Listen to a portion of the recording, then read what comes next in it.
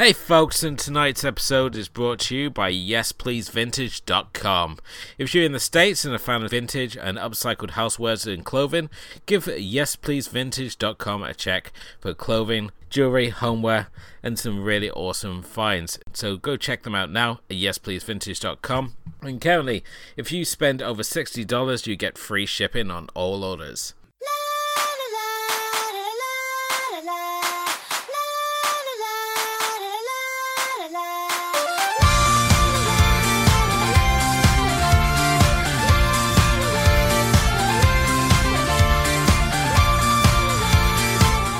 Hello and welcome to episode 62 of the Asian Cinema Film Club. I'm your host always, Edward Jones, and joining me, of course, is the Professor, Mr. Stephen Palmer. Hello everybody. Tonight we look at 1997's Cure, directed by Kiyoshi Kurosawa, a Japanese thriller horror, which was picked by Stephen on our last episode to look at tonight. But before we obviously get into that film, it's time to obviously ask what you've been watching. And Stephen, since the last episode, what has been holding your interest, if anything? Well, I've got a few tonight because I've had a bit of a watch a lot of films thing. Basically, thanks to you, a lot of it is because you showed me that Mubi had a £1 for 3 months offer, and it's always been a streaming service that I've been wary of because of its curated nature. But £1 for 3 months, I thought I couldn't lose, and actually, it's now my favourite streaming service. So much so, I think I may be quitting Netflix, but we shall see. That's a bold statement. Yeah, I know, and I'll probably have changed my mind in a month's time. But to be honest with you, even if it's £10 a month, I think Mubi, for someone like me who likes not just Asian cinema, but lots of foreign subtitled and, dare I say, art house cinema, it's a fantastic service, and the curated nature of it is kind of interesting because they do lots of themes. And, you know, funny enough, tonight's movie was on there, wasn't it? Which wasn't planned. But, you know, not only that, but there were a couple of other Kurosawa movies on there. Anyway, so I had a little delve in there, and there are a couple of films that, one of which I wouldn't have watched ordinarily, and one I didn't know existed, and I was very glad to have watched. So, firstly, sort of one of the directors that we haven't explored, very much in the art house vein, in the in South Korean cinema, and to be honest with you, not someone I have watched a lot of his films, and I've watched one or two, is Hong Sang-soo, who basically makes sort of lots of sort of quietish dramas, slow cinema kind of things, usually based around some reprehensible film director or someone in film, and young ladies, and lots of going out for eating and getting drunk. In fact, he often allows his actors to get drunk, and just sort of films them. And there is some stuff around him. He's probably a bit of a dodgy character, not as bad as Kim Ki-duk was, but there's some stuff around him. Like I said, I've seen a few of his films. You know, he's a bit of a, not only sort of got his own sort of genre going, but he's also someone who breaks a lot of taboos. So there's a lot more sort of nakedness, and subjects that are discussed are there. He is the partner of Kim Min-hee, who you probably know, one of the actresses. She's one of the great actresses of modern Korean cinema, but you'll probably know her from The Handmaiden. But she's in lots of his films, and basically he had an affair with her, and it's public knowledge, and you just don't have affairs. And apparently they are together. Anyway, this film doesn't have Kim Min-hee in it. It's called Tale of Cinema, and it basically starts off with sort of this student who's a bit listless, and he's had his exams, he doesn't know what he's going to be doing, and then he meets a young girl who apparently he used to go to school with, and they go out for a night, and then they decide to kill themselves. As you do. And as you do, and their suicide attempt goes, well, it doesn't quite go to plan, in the sense that neither of them die. And then we find out halfway through the film that we've been watching a film within a film. And we meet our real lead character, who is some kind of film student-y director sort of twat, who takes a liking to the actress who played the lead role in the film that started this film, and he basically stalks around Seoul, and stuff happens. And yeah, I don't think it is Hong Sang-soo's sort of greatest work. It's his 6th film, but really a sort of film I just wouldn't have normally picked up normally, and the fact that it was on Mubai, and some of his other films are on there as well. It's interesting. Don't worry, I won't be bringing it to the show, but we may talk about some Hong Sang-soo stuff in the future, because I think he's sort of one of those important voices that you always see every film festival. There's a new Hong Sang-soo film. So that was that. I also then picked up something again which I didn't even know existed, which is a film called The Wild Goose Lake, which is a newish film, a couple of years old, by Diao Yinan, who directed Black Coal Thin Ice. Who I think we've both seen that and enjoyed it. I hope. I think we had it as our recommended viewing for Touch of Sin. That's right. So it's in that. It's in that sort of, I don't know, 6th, 7th generation of probably the newest generation of Chinese directors. Wild Goose Lake also stars Gui Lun Mei, who was in Black Coal Thin Ice, but I think Hu Gi might have been in it, who's the lead actor as well. It might be a very similar cast. Well, that film's getting on for 5 years old now, so he doesn't make many films. It's another it's a neo-noir crime thriller, as Wikipedia says. It's another one. Basically, in this one, we follow a sort of a minor league crime boss who, during an altercation with other members of the sort of the town's crime families, accidentally kills a policeman. He goes into hiding, and we follow his adventures whilst in hiding, and the way the police and the other criminals sort of hunt him down. Really good. There's a lot going on. It's an art house thriller.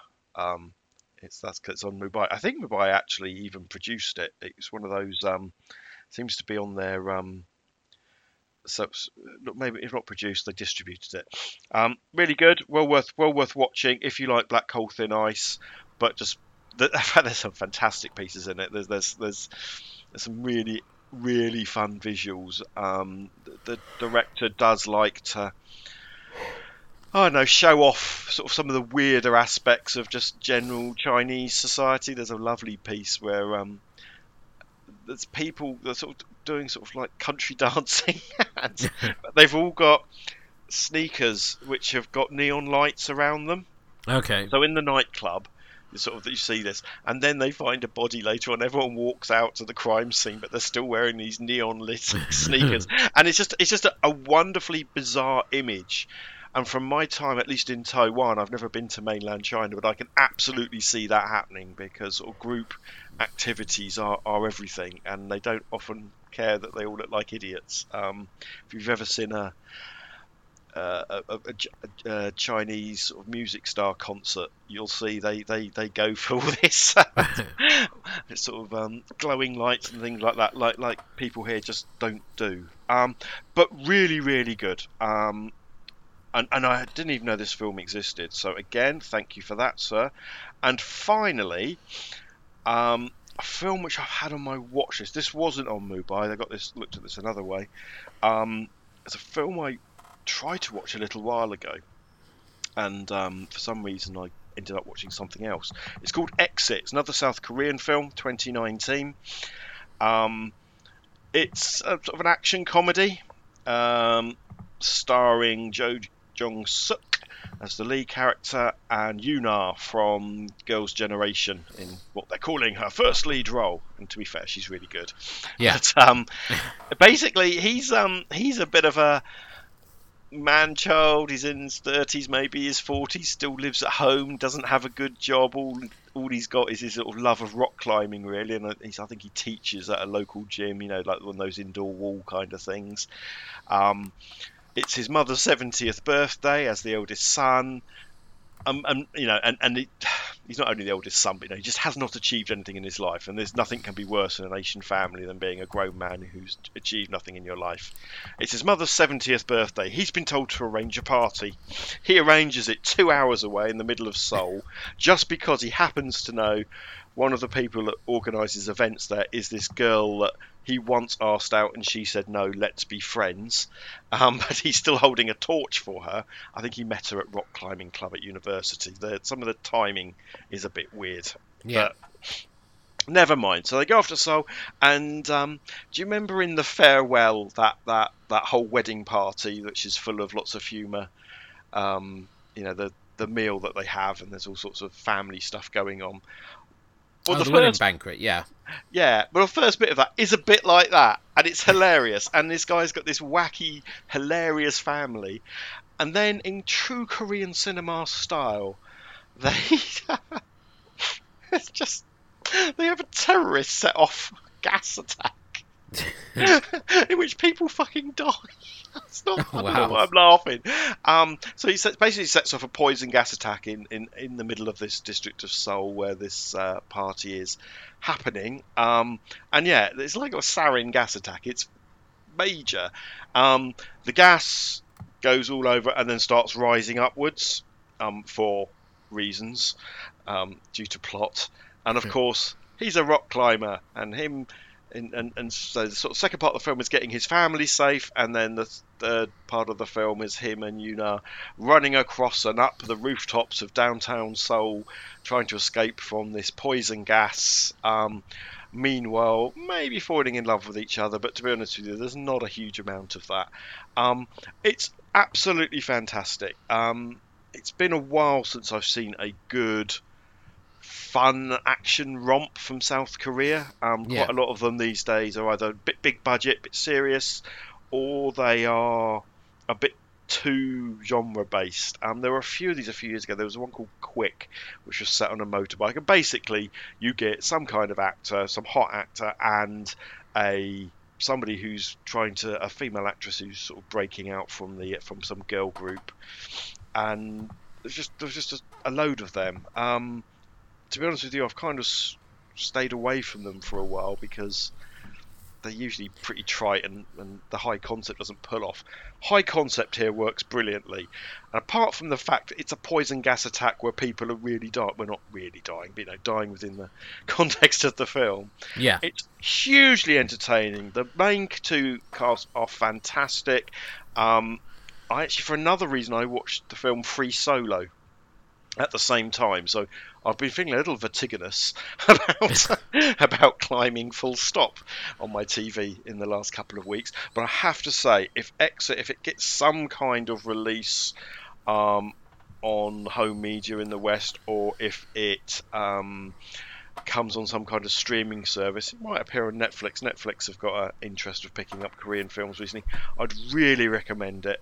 Came out 2019, so sort of I think it was like one of the last big hits pre-pandemic, and it's fantastic. I couldn't recommend it more. So yeah, from two little art house watches to a real crowd pleaser. It's interesting that the crowd pleaser really excited me, and it's probably the best thing I've seen from Korea for a good couple of years. And that's awesome. It. Oh, very nice. How about yourself? For myself, there was a rewatch as I recently did an episode again on Tale of Two Sisters from the MBDS showcase with Jess Manzo from French Toast Sunday, which was fun to revisit that movie, and it still holds up. Even if you know the twist ending, it's still a lot of fun, even though that flashback scene at the end just constantly gets me, because it's not really highlighted as being a flashback as such. It ends on a very weird note. I still feel now. I mean, yeah. But, if you want, as you know, that's one of my favourite films of all time. So really, I look forward to listening to your episode on it. Yeah, I mean, people can obviously go back and listen to our episode on it as well. Because we obviously did that a few episodes back, so you can check that out. Which was our pick for this year's Halloween. A more recent watch, I checked out Space Sweepers from 2021, which is South Korea's first jaunt into the big budget space opera scene.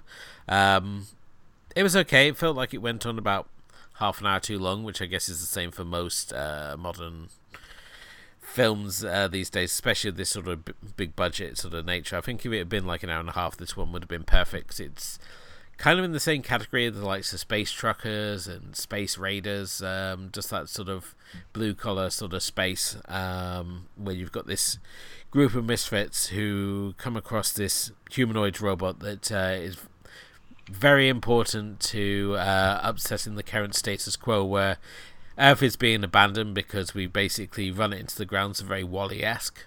And at the same time, you've got this Elon Musk-style billionaire who's terraforming planets and basically running his own sort of control of the social order. So it's an interesting multinational cast, and the actual main cast themselves are all really good, including a robot character who I'm sure was voiced by the same actor who does Claptrap in the Borderlands games, if you listen to the English dub. I don't know if you play Borderlands at all, Stephen? I haven't played Borderlands. Oh, that's the one with the lovely cel-shaded graphics, isn't it? Yeah, that's the one. Yeah, I probably something I probably would pick up at some point. Yeah. Currently got a film in production being directed by Eli Roth, who for some reason has decided that rather than getting the original voice actor for Claptrap, he's going to cast Jack Black in the role instead. Jack Black's very good, but why can't you just get the original guy? I guess things like that is what gets films made, unfortunately. So that was that. I mean, it's on Netflix at the moment, so you can obviously check that out. More importantly, though, it's time for Dragon Ball chat. Episode 457.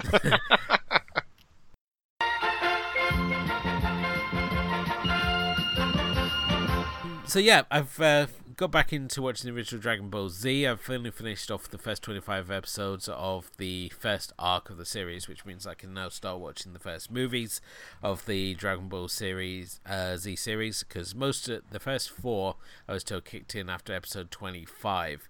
So I've watched the first of them and found out that it was actually more of a crossover between the original Dragon Ball series and Dragon Ball Z, and that's Dragon Ball Dead Zone. Again, you could watch this not having known anything about Dragon Ball at all and just enjoy it as kind of like a superhero kung fu style movie. It's just a lot of screaming and punching and kicking. It's just a really fun, brisk watch. So I definitely recommend checking that out if you've got the slightest interest in Dragon Ball at all. I don't think Steven does, but... No. Well... Okay. You've just reminded me of something else I watched. Okay. Yeah, I'm aware of Dragon Ball. There's this whole sort of... It's more than just the manga, though, isn't it? There's like computer games. Yeah. I mean, it's the whole cultural thing. And what you've just reminded me of is that I did watch something else, but I didn't watch it all the way through because it was so dreadful. Okay. I watched the live action version of Gatchaman, which us in the West might know better. Oh, that's from the director of Cashin. Yeah, might know as and good films. No, wait a minute. Battle of the Planets is, from my youth, that was sort of one of the great cartoons that would be on after school, which obviously was a repurposing of old Gatchaman cartoons. They made a live action version of it, and it's dreadful any way you slice it other than the look. And one of the reviews read was, this is the worst live action reinterpretation of a classic anime other than Dragon Ball Z. So, that's how it came up. Yeah, the Dragon Ball Evolution is not good at all. I'm getting my things confused here because it's not what I thought it was at all. For some reason, when you first said it, I thought it was there's a film which has got a similar name. This from the director of Cashin, and then as you were talking, I thought, oh, it's the Takashi Miike one, but no, that's Yataman. No, that's Yataman, and there's the space battleship Yamato, which is really good, which is another remake of a classic anime. But no, I mean, I am aware of Battle of the Planets and Gatchaman, and it's weird. history and I mean, there's not even there's the recut American version, and there's the American version which is just redubbed of the original, and then there's the original, and then there's at least 2 resets and reboots. But for blokes my age, Princess, she was the hottest drawn chick. But yeah, the visuals on this film were fantastic. Don't get me wrong, but the story is just dire, and it's just been changed in stupid ways, and the dialogue is and just misses the point. Yeah, Gatchaman and like Battle of the Planets, that's all the same sort of era. There's the likes of Lost City of Gold and Ulysses 31. It's that era where we were being anime sneaked to us and we weren't quite sure what it was. We used to get Japanese and French animation fed to us. You're talking about D'Artagnan and the Three Musketeers? Absolutely. Wasn't Ulysses 31's French, isn't it? It is it's a French co-production. Yeah. Which annoys me, because if you go on Spotify, they got the Ulysses 31 soundtrack, but it's all in French. And I was like, oh, I can listen to the theme tune. And no, it's just some guy wobbling away in French. I was like, no. Certainly in the UK, it was sandwiched there between Paddington and Grange Hill. And just really, really different. We did these action adventure serials in a way, weren't they? That's how they were packaged to us. And they always had like 1 billion episodes, like around the world in 90 days. And it was weird because they had the one with the lion as Phineas Fogg, yeah. Yeah, they had these weird humanoid animals in these, and as I said, the same with D'Artagnan and the Three Musketeers. And I don't think anyone particularly really liked them, but we watched them because they were on. But they also had these theme tunes that we all remember, like all for one and one for all. Musker hounds are always ready. Kids my age, that's what we sang in the playground. That's gonna be stuck in my head now for the rest of the week. And obviously, was it Philip Schofield? Was he the person on? Yeah, in the broom cupboard. In the broom cupboard at the time, and they used to, when Cities of Gold was on, him and Gordon the Gopher would sing along to the theme tune, and that would be a thing. And this is before the days of video and Crunchyroll and stuff like that. These things were much more cleverly given to us without ever really knowing. I mean, I had no idea that Battle of the Planets was Japanese, because it had been baldadized and had all these American bits added in, and the storyline changed. But yeah, sorry, I completely took over from your Dragon Ball Z. That's okay. I mean, as I said, I'm now, as I said, I'm 25 episodes into the original Dragon Ball Z, and I'm watching the cut. What cut I think I am? I think it's the uncut version, but there's some really brutal moments in this, such as the fact that the Super Saiyans, as in our main fighty people. I'm going to break this down to layman terms for you, Stephen. So the main fighty people, yeah. Because there's like 1 billion characters. I've been listening to there's a podcast which is going through all the Dragon Ball episodes. I think it's called Dragon Ball Super. I will find it as we're talking, but yeah, they break things down because they have like their comedian friends who sort of come on, and a lot of them have never seen it. So they talk about Lord Beerus, and it's Kitty Meow Meow, because he's like the Egyptian cat god, but he's like the destroyer of worlds, who does asshole things like destroy half a planet, which means that you've essentially fucked a planet. Okay. Because his whole thing is he's basically, like, if you got cats and if you don't appease them, they just go and destroy stuff. Now imagine if the same thing, but the cat could like destroy your house because you didn't feed it. So he's like, his whole thing is he's got to be constantly appeased by being given food. And they could, in Dragon Ball Super, they convinced him that pot noodle is essentially the most highest delicacy on earth. Fantastic. So he like constantly turns up and he won't do anything until he's like been fed sushi plates and stuff. But yeah, it's called Ballin' Out Super. It's a really great podcast. They've done the whole of Dragon Ball Super, and I believe they're currently working their way through Dragon Ball Z at the moment, and they do other anime pilots as well. But it's a really fun show and definitely worth checking out and adding on your rotation. But yeah, in that first 25, we get into the big final fight scene with Vegeta, who's as I say, Super Saiyan. At this point, he's still evil, and because if the moon comes out, they can turn into like kaiju style King Kong monkeys that can fire laser beams, and he's fighting Goku, and at one point he stands on his legs, which if you imagine King Kong standing on your legs is the sort of visual we're going for here, and he's like, I stood on your legs, and you'd have poor Goku here who gets so beaten up he can't move before Frieza then goes on and beats up his son, so we have child beating as well, and it's like, wow, we marketed this to kids.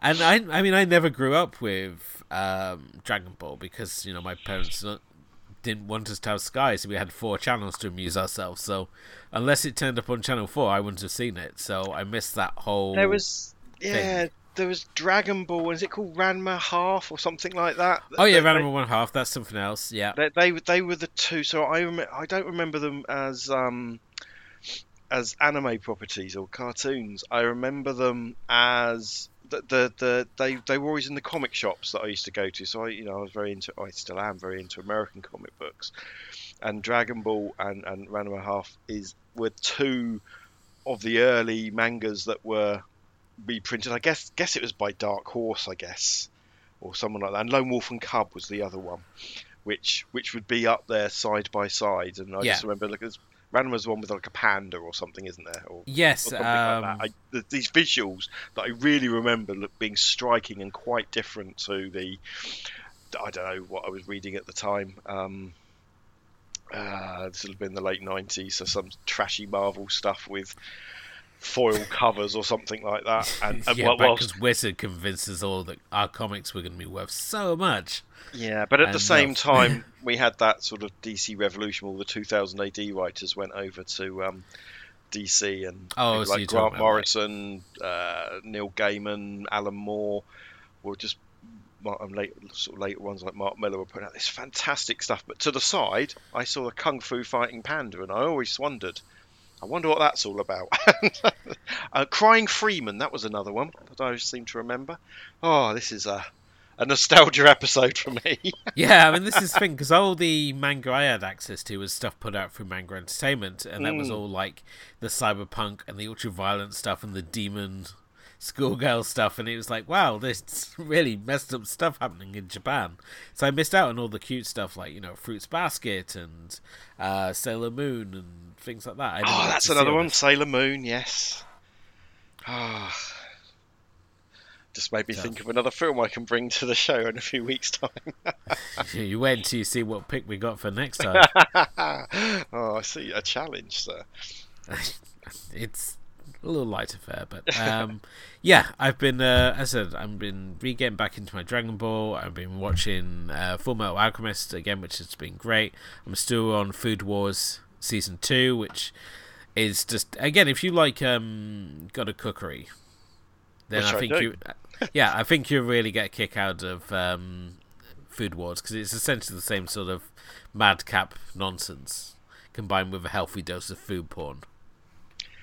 And as somebody who has, since Christmas, watched 10 seasons of Hell's Kitchen, I think I could do with some fantasy to go with my food porn.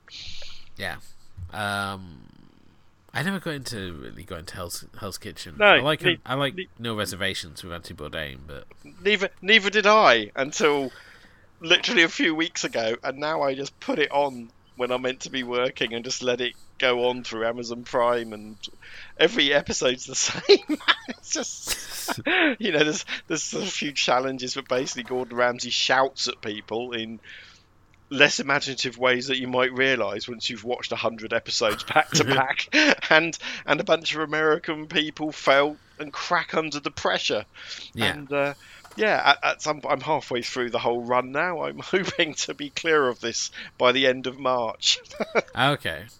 Yeah, I just finished the last season of Ink Master as well, and the final episode we never actually get a winner because it says in the announcement because of COVID they had to close everything down. So, but no, that's fun. Yeah, that's obviously been Dragon Ball random animation chat. Indeed. We're going to take a quick break. When we return, though, it's time to fire up the projector for our feature presentation as we check out 1997's Cure.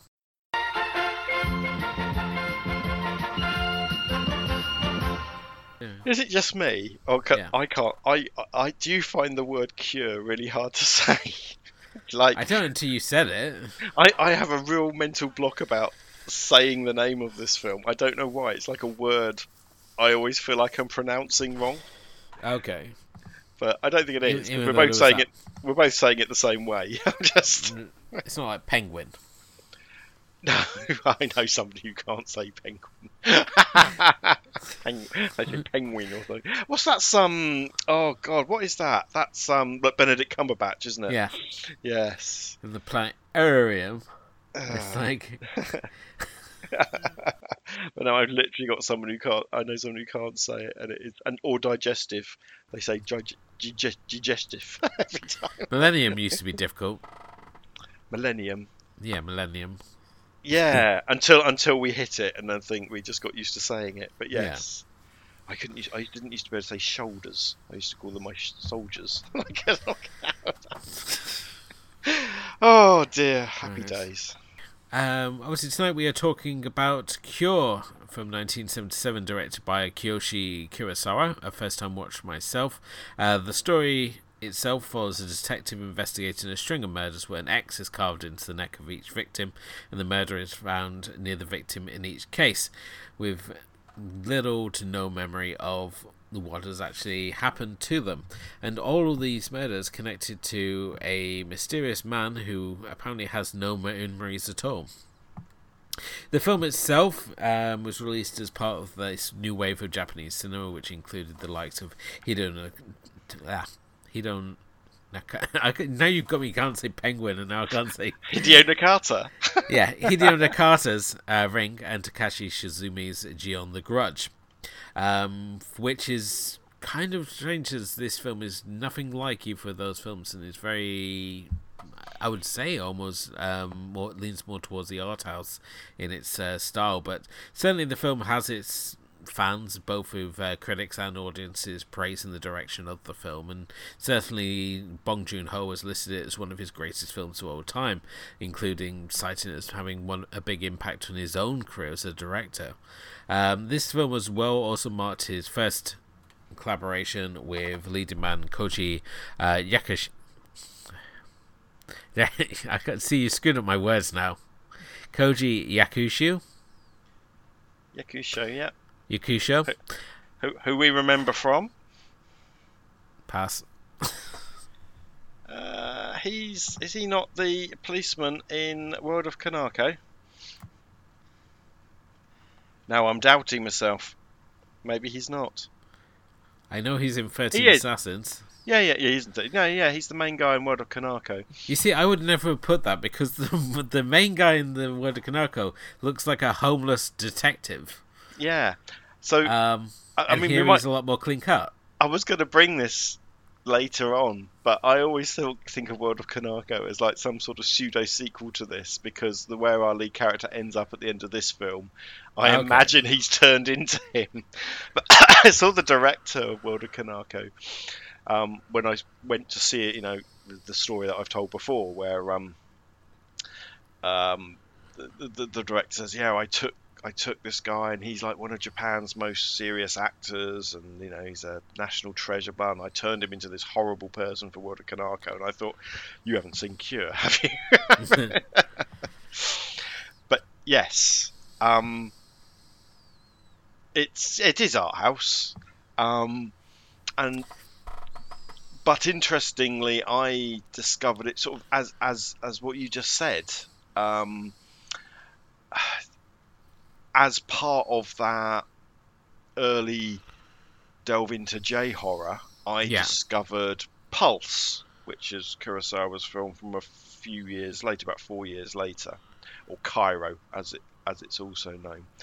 And I delved and found this film. I've got an old Japanese version, so it's a little bit before, from 1997, so it's a little bit earlier than Audition and Ring and Ju-on. But it's sort of, in terms of film festivals and the like, it very much was part of that. So I sort of went and discovered this by going to various import sites. It only got a UK release a couple of years ago. I think Eureka did a Blu-ray version of it, which I've got, but it's taken that long, 20 years more, for it to actually get a proper release over in the West. So it's one of those films that, yeah, it was very much part of that wave, but never quite made it. And it's interesting when you think of the films that Tartan and other sort of publishers did bring over here, that they didn't bring anything really from Kiyoshi Kurosawa, as far as I remember. But I got into his film, sort of Cure through to Tokyo Sonata, so bad. And even now, you know, if I catch one of his films, I'm really into it. So I was obviously understanding this is a little more art house fare, and I was wondering how you'd react to it. But I know I have spoken about it multiple times on the podcast before, so I was really intrigued how you'd take to it. Yeah, I mean, despite it obviously having the art house sort of styling to it, I mean, this is not the Terrorizers sort of territory at all. It's actually an enjoyable thriller, though. Looking at the Mumbai reviews for this film, I think I was watching a different film to what some of these people were watching, as they seem to put it on the same sort of level of like Silence of the Lambs as this super tense thriller, and it's a lot more subtle than that. It's kind of like a police procedural, if anything, yeah. Just with a interesting sort of killer at the heart of it. I mean, the film itself, it follows Kenichi, here by Yakushio. I'm going to apologise in advance. Being the Japanese movie, I'm probably going to mispronounce a whole bunch of stuff, so I'm going to apologise in advance for that.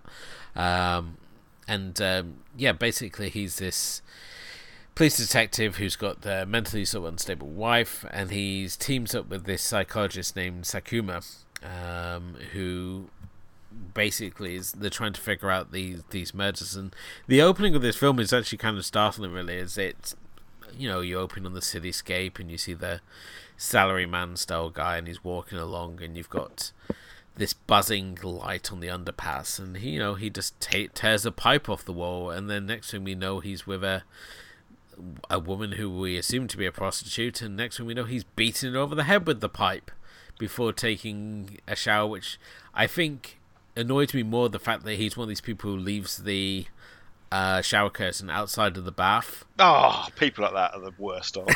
So you know he's just a horrible person entirely. But I think the scene lost some of its impact, because I know obviously they were trying to go with like him showering off the blood and it going on the floor and it being that style of shot. But the fact that it's the shower curtain outside the bath, I was more annoyed by that. So I think the scene lost a little bit of the impact there. But no, I agree. Especially also the Japanese people and their baths and their showers. That's a really important ritual to them. I can't believe that even if you'd lost your memory, that you would fail to observe proper bathroom etiquette. And it's really from here that we cut suddenly to this beach where we are introduced to Mamiya, who's, as I said, he's this guy who's got extreme short-term memory loss, and he's constantly asking this guy he meets on the beach, like, where am I? What day is it? He has like no clue where he was, and then soon after, this guy that he's met on the beach, who's took him into his home, randomly kills his wife.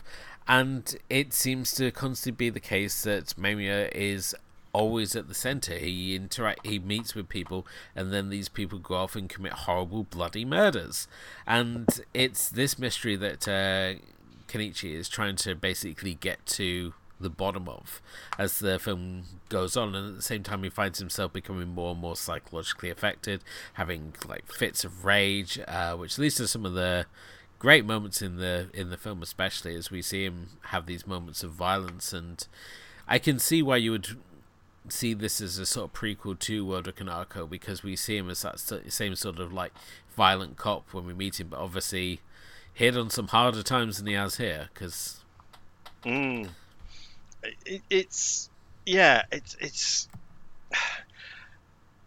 the violence in this film is shocking in its mundanity. You know, you describe that moment, we follow that guy and he just bashes this prostitute over the head, like out of nowhere. We see that the one that always gets me is the policeman who just shoots dead the guy that he shares the police kiosk with. So, and just doesn't really care, and his is the only one we really get to explore why he did it. But it's all the violence is just so mundane, and there's nothing flashy about it. Just whack whack, she's dead. Bang, shot, he's dead. This doesn't glorify violence. It just makes it really mundane and everyday. Which I guess is the point when we start hearing about why people are doing these things. Oh, there's the doctor as well, isn't there? The female doctor that gets to become the surgeon she always wanted to be, but none of this. Yeah, it's all terribly mundane. Oh yeah, it's the sort of film that you kind of. It's a very weird situation. It's one of those films that you kind of like to see it remade in the West, being given like a particular visual director, someone like a Fincher, for example, and just seeing what they do with this, giving it like just seeing how they would tweak this. Because I could not see this flying if this had been put out as a Western release. I could not see this like flying the way they may have done, obviously, in its Japanese release.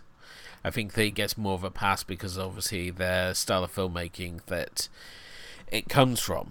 You can get away with like minimalist soundtrack and just the observations of the mundane, which this film seems to do a lot of. It's you're always playing the observer, but there's no like thrilling chase sequences. There's no gripping soundtrack. There's no tense standoffs. It's all very sort of mundane police procedural that you're seeing it shot through. Visually very grey and blue, very washed out almost. I mean, I always used to think it was because I had a crappy Japanese DVD of it, but the Blu-ray is equally as washed out, and everything feels drained, and the energy isn't there. But that's kind of the point, I guess. It reminded me of films like Western films from like the 70s. You know, that sort of post-Nixon era of films, or political thrillers and stuff like that. There's nothing flashy about them. They're all, in that case, they're all sort of beige and burnt orange. But here it feels like it feels like a Morrissey record. It feels like a wet Sunday in Southend. Every scene has that sort of visual nothingness to it. But again, I guess that's the point. And this wasn't a high budget movie, even in Japanese terms. It's like $1 million yen to make. Well, $1 million, wasn't it? Well, again, I only have Wikipedia. Yeah. Well, was, so. Yeah, a million yen wouldn't be very much at all. Well, it would be a lot. JPY, whatever that means. Yeah, it does say, but it has a dollar sign as well. So I think they've got that wrong. I think, but yeah, but it's a low budget thriller by a director very much in the early days. I'm pretty certain this is one of his first. It's not his first feature, but it's getting up there. I mean, Kiyoshi Kurosawa comes from Pink Cinema, as I think I might have mentioned previously. And this, I think this is his first proper not V Cinema or Pink Cinema film. But I kind of like that, because if it was flashy, I think it would lose some of the point of it. But at the same time, you mentioned David Fincher. I mean, this film has clearly been influenced by films like Seven, films like Silence of the Lambs, in the sense that these are real world. Well, Seven's not really real world killers, but very realistic depictions of death and murder. It's definitely. I mean, when you look at this film, it's the same sort of setup here. You've obviously got the detective, and then you've got the killer who's playing their own sort of games with the detective. Here, as they obviously try to get to the bottom of whatever game they've got going on here. So yeah, you can definitely draw the sort of comparisons there to Seven's John Doe, or you could look at things such as like Manhunter by Michael Mann, where you obviously got the first appearance of Hannibal Lecter, spelled with a K, L-E-K, Lecter. Brian Cox. Which for my money, I mean, he's up there with like the best Lecter performances up there. I mean, obviously Mads Mikkelsen took it to a whole new level with Hannibal. But yeah, I mean, certainly Brian Cox should not be dismissed for his portrayal of the role. Silence of the Lambs, 30 years old this month. Go and read my article about it on In Their Own League. But no, the Brian Cox and also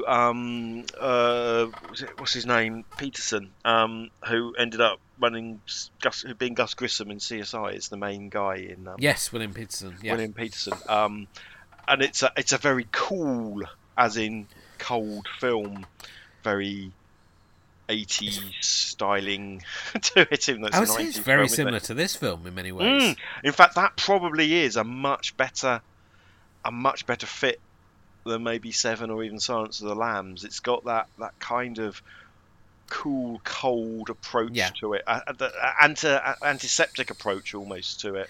Well, that's right. I mean, both films, not a lot really happens. I think Manhunter obviously has more action beats than this one does, because you obviously have things such as like the flaming wheelchair sequence that sort of Michael Mann puts in, but the rest of it's sort of like the pure sort of investigated work, and occasionally you get to witness the aftermath of their handiwork, which obviously is a big draw here, because we obviously constantly stumble into these scenes, or as you said already, we get to see the scene where the cop goes and shoots the guy pretty much at point blank range. Although when people get shot in this movie, it just feels very anticlimactic. It does, but all the violence feels anticlimactic. You know, we see the girl at the beginning. She gets hit over the head twice, and then when we go in, we find out that she's had the blunt trauma to the head, but he's actually chopped. And it's quite graphic. The body, isn't it? that it's been sliced up, and there's nakedness on display.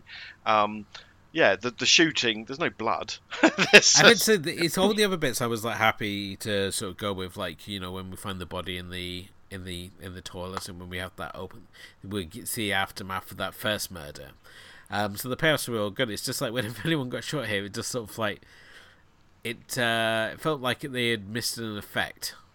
Because basically, it just shoots someone, and they just stand there, and then they keel over.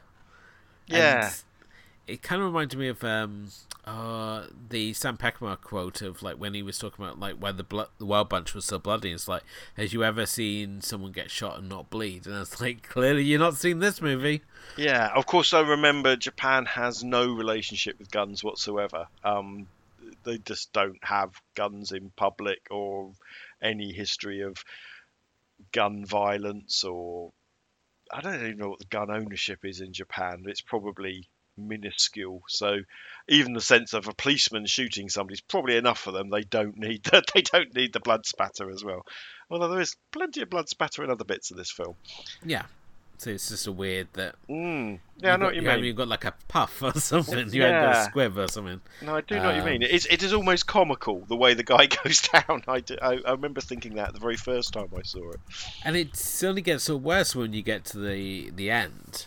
And you have this scene where he's supposed to have like this big moment of wrath, like finally this outburst for these pent up emotions he's been feeling, and it's like, oh, that was a little anticlimactic. It is wonderfully anticlimactic, isn't it? But looking at Japan's gun laws, handguns are banned outright, only shotguns and air rifles are allowed, and the law restricts the number of gun shops in most of Japan. Yeah, and I think you'll see that in a lot of Yakuza films. You know, we think there's a lot of shooting and stuff, but quite often we see sort of low-rent Yakuza in Yakuza films. There's a lot of punching and kicking. That kicking thing they all do, you know? It's not even martial arts, is it? It's just kicking people. Slack fu, isn't it? Yeah. Guns and gunplay are not a huge part of Japanese culture whatsoever. Yeah, I mean, when it comes to, obviously, when we look at the Yakuza, it's dishonourable to use guns. This is why when we watch like the Yakuza movies, they're all wielding swords, as it's like a weapon of honour. So that's why you see them wielding swords, and we compare them to the Triads, who are more like, we see the big knives. And things such as like Election, and we have that really horrific stabbing scene on the street where they're all like attacking him with the big machetes. But yeah, it's normally, as I said, it's swords are the normal sort of weapon of choice when it comes to the Yakuza. But what I love about that scene is well, not that scene, but later on, where they're sort of interrogating the guy who doesn't really remember that he did it, but pretty much confesses saying, God, he was fucking annoying. I had to work with him for years, and all he did, everything was by the book, and it was really getting on my nerves. And you saw that when you met them earlier on, when they met should we call him the he's like the catalyst, isn't he, rather than actually making people do things. And I just thought, yeah, I've been there. I've worked with somebody for years that I can't stand, and it wouldn't take much for me to shoot them if someone had taken my inhibitions away. But but it's such a nothing thing to shoot somebody over as well, which I think a lot of these deaths didn't. The only murder which seemed to come from a really deep and dark place was that GP who was given a right old inspiring, glass ceiling, you should have been a surgeon, so the whole years of pent up rage got brought out on her, whereas everybody else, it was just, yes, you can just do this now. I don't know, it was just strange that hers was so much more, there was more to inspire her than all the others. Definitely. So, I mean, obviously, when we look at his relationship though with his wife, because obviously he has the wife who has mentally ill, and provides that rather unique opening to the film where she's obviously reading Bluebeard. And I was constantly wondering how she sort of plays into things, but I didn't feel that she really played in as much as I would have liked to the film, to be honest. Yeah, because you don't really realise that's his wife to start with, do you? I mean, no. the reading of Bluebeard is interesting because that is a French fairy tale, I believe, originally, which just shows you the influence of French culture on Japan, which we hear about time and time again. We'd normally get inspired by the Brothers Grimm or something like that, or home folklore. And it's just interesting to hear the story of Bluebeard be read out. And she's clearly, she's very sick, isn't she? And she's become detached from society. She's become detached from her relationship, and our lead character is finding it incredibly difficult to deal with. And yes, he starts sort of fantasizing about what he could do with her as he is slowly getting infected by this, I don't know, this virus of violence which this guy is passing around. But then he goes and puts her in a home. Which I assume was just more for her own sort of safety. Because he sees him. You have the scene where he comes home and he finds like the raw steak, and then she comes in, and then she turns something on in the other room, and then you see him just like get up and he just goes and turns it. It's a tumble dryer, isn't it? And he's come in, turned it off. She wakes up, turns it back on, and goes, "Oh, for fuck!" And again, we've all been there, right? We've all been there where our partner has done something that's just really wound us up, but we don't tend to kill them. So yeah. We don't throw our raw steak across the kitchen because, I mean, yes, it may make you feel better in the moment, but you still got to eat that. I know you're still hungry. Yes, that's not an action which actually gives you any benefit in the long run other than that initial. And I was sure that I missed something because he comes home and he finds the raw steak on the plate, and I was like, did he do something wrong earlier in this movie and I completely missed it, or?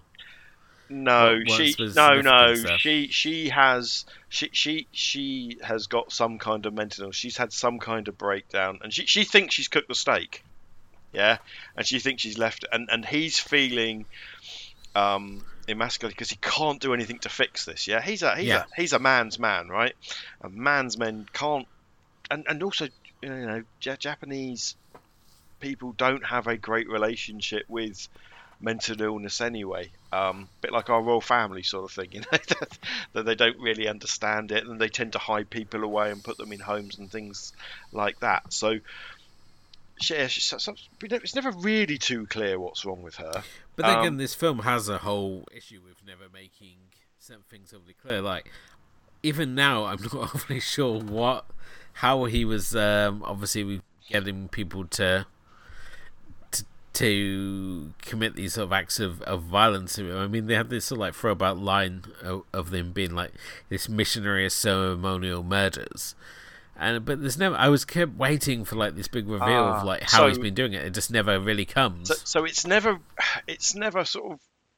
There's one scene where his mate, the psychologist, sort of starts explaining it to him. But I think the idea is that our Mamaya, is that his name? Yeah, Mamaya has studied the works of Mesmer, and whether he's the first person or he's a couple of generations away, but basically Mesmer, who invented hypnosis, but more as a parlor trick than anything for medical concerns, and he's basically learnt this ability to hypnotize people using. Do you remember you mentioned the flashing lights in the subway, yeah? And yes. So what there is he uses little repeated patterns, whether it's flashing lights or words and phrases that he uses over and over to hypnotize people. And basically that conversation that he's having with the policeman is an example of this, yeah, where he's sitting there talking to the policeman and getting them to sort of show what sort of people they are. And so he's just learnt the art of hypnotizing people, Derren Brown style, just by talking to them or by using flashing lights and repeated patterns. But it's not terribly clear, and it reminds me very much of Ring, where you've got the character who is I don't know, some kind of academic who sort of says, "Oh yes, well it's all this and this," and it doesn't really explain it. It just buzzes around some buzzwords, and yeah, this guy is. I think there's the idea is that this power can be passed on to other people, but there is obviously a curse with it. So in Mamiyama's case, he's lost his mind, hasn't he? He has no idea who he is and what he's doing. He just knows he can do this thing. And it does lead to a really interesting sort of. So another thing which I saw for the first time in this movie is that whole way that Japanese police like to get the old suspect up in front of a bunch of officials in a classroom style and berate them. We see this in other Japanese police films, and I've never really understood it. But in this case, there's oh god, I forgot what the character's called now. Kenichi.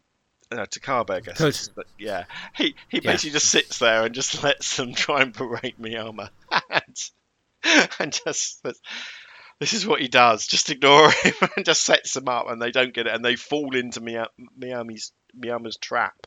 But it is never really said. It's never really made clear. It's like Takabe can't be hypnotized by him. Yes, which forms his own sort of obsession with Miyami. That's right. But we get to this big sort of like climactic showdown between the two, and it just basically is. It's just, as I said, it's just very over and done with, and then we get this very sort of ambiguous ending. Which, interestingly, there are two endings. So I think a film from 1997, we can talk about it. So yes, basically Mamaya is found guilty and arrested, but then escapes. Takabe meets him in a building in the middle of nowhere. Don't know how they both got there. They just end up there, right? Yeah. And I think that's where Mamaya is actually. That's his home base, isn't it? That's the point, because the Mesmer phonograph recording's there, and he just shoots him, just bang, like you say, pretty anticlimactic. But the inference is that he has then taken on the role that Mamaya had, and so that's why he couldn't be hypnotized, is because his personality's too strong, or there's too much dark stuff going on in his head already. Maybe he's above the mundane. he's just more the but obviously some of those visions that he's been having of his dead wife and things like that are because there is something going on. There's a battle of minds going on that we can't see. But in the very final scene, we see him having a meal in a cafe or in a restaurant. and he says something to the waitress, and then just as the film ends, we see her walking off with a gigantic bloody carving knife in her hand. But I believe there was a version of the film where we saw her then go and kill somebody, but that's not the version I've ever seen. No. That's just, but I believe it exists. So I believe there are some hidden, deleted scenes around the place, and that's the main one, which is maybe just to make it a bit clearer, because it is all a bit. It does end on a bit of a anticlimactic. It's like about 2 hours long, the film, and it sort of just ends, and yeah, it's weird. Definitely so. This is certainly a unique one to say the least. But very important in the director's oeuvre, because it's a film about identity. If you want to take anything out of it, yes, it's a serial killer film, yes, it's a police procedural, but it's a film about people's identity and what makes them them. And you look at all his films, and the vast majority of them all are all interested in people and in identity. So in Charisma, which is another film with the same actor in, you look at Cairo / Pulse. You look at Doppelganger, where you get 2 Koji Yakushos for one. Even to more modern stuff like Before We Vanish. The interest is what makes us human, what makes us unique, what makes us different from each other, what makes us different from the animals. And there's obviously an obsession of his that I would say hits 75% of his films. And I don't think he's ever really done anything that's like Takashi Miike's gone and done work for the big studios, or the guy that did Versus went and did a Godzilla film. His contemporaries have all gone off and made, I don't know what the equivalent of a Japanese Hollywood film is, but a big studio film. I don't think he ever has. He's always stayed very true to his indie-ish roots. But yeah, very, very important, because it was the first film like this that got released, but it's really odd that it took nearly 20, 25 years to come and get a release over here, which is very strange. I mean, it's not one that, as I said, I probably would have hunted out. I mean, it's definitely an interesting watch for sure. So I'm definitely glad that I checked it out in that respect. But yeah, I think it was, for myself, it was very much a one and done sort of viewing that I came away from this one with. It was, as I say, it's a very unique take on the process, and I think, if you like Manhunt, I think you'd really like this one as well. And it's as we said at the start, they're just very similar in style there. So. Yes, I've never put those films together, but you're absolutely right. That's a really good connection to make between the two, and the time's about right as well. My moments here. Yeah, well done, sir. You can come back next episode. But yeah, I've got nothing else to really add on this one. I don't know about yourself, Stephen. No, I'm glad you seem to have enjoyed it. I appreciate the fact you probably wouldn't go and hunt it down again, but to me, this is an important film because it was all part of that reintroduction into Asian cinema for me. I didn't see this in 1997. I must have seen this more like 2002, 2003, when things like Audition and Ring were fascinating me and bringing me back into the world of Asian cinema through horror. And I also love serial killer films. So again, this is feeding off Manhunter, Silence of the Lambs, Seven, all those kind of police procedurals with the worst that human race has got, without being an outrageous horror film. So it sits nicely in there. It's not my favourite of his films by a long stretch. I will say Cairo / Pulse is the one that really got me, but that's an art house horror. I think I don't know. I will bring it to the show because I think I've got it in my top 50 films. Yeah. But I think watch this first, you'll get an idea of what the director's capable of, and I guess this is as good as a point. Only sort of say, you know, what would you pair it with? Go and have a look. You know, if you like this, if you like the police procedural aspect of it, go and watch a film of his from 2016 called Creepy, which is another police procedural, another fantastic cast, sort of same-ish style, but you can see how he has grown and changed as a filmmaker. It's like chalk and cheese. It's so much fuller and better, but also with a sort of subtlety to it as well. And again, it's got aspects of people's heads being fucked with, so it's the same. Or and the other one was a film I mentioned a few weeks ago, Before We Vanish, which is from 2017, which is this is the one about 3 aliens come down from space to find out about people, and they find out about them by taking bits of their personality away from host bodies.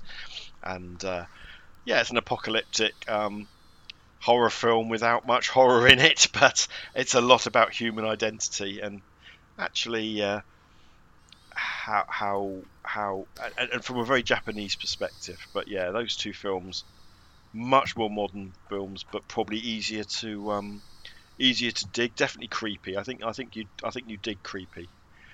I think you'd enjoy that a lot. Well, this brings us to the end of tonight's episode. Thank you as always for listening, and if you haven't done already, please do hit the like and subscribe button wherever you happen to be listening to us. And you can follow us on Facebook, and we're also on Instagram, and you can check out our full archive episodes at the AsianCinemaFilmClub.wordpress.com.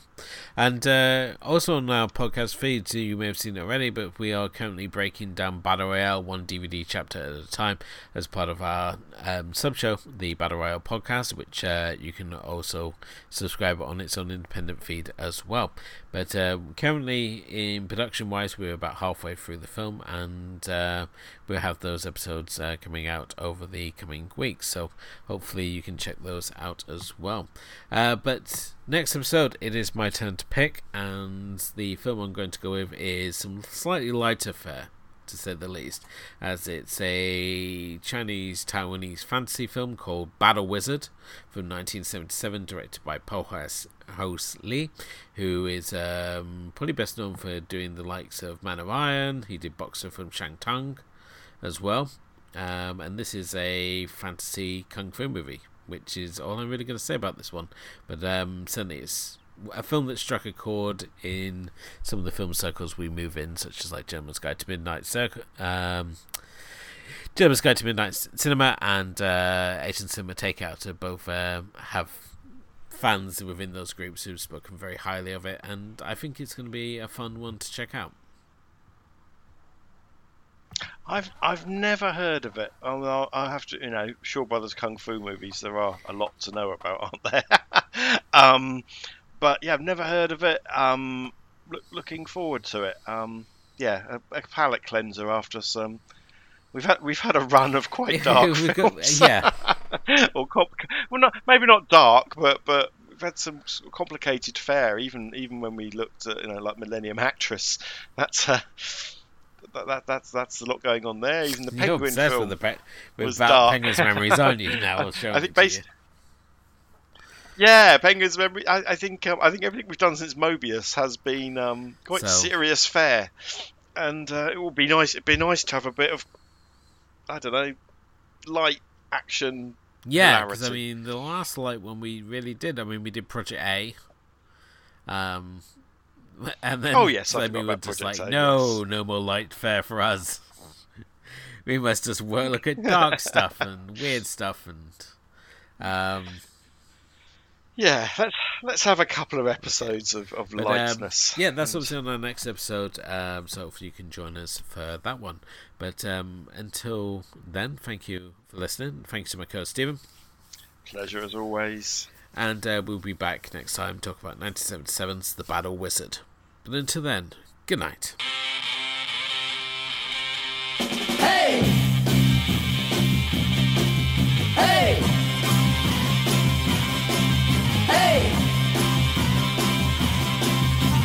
昨日の恋は忘れて昨日のあの子は忘れて踊り続けていたい夜なのさ月が砕け散っても星が燃えて落ちても踊り続けていたい夜なのさ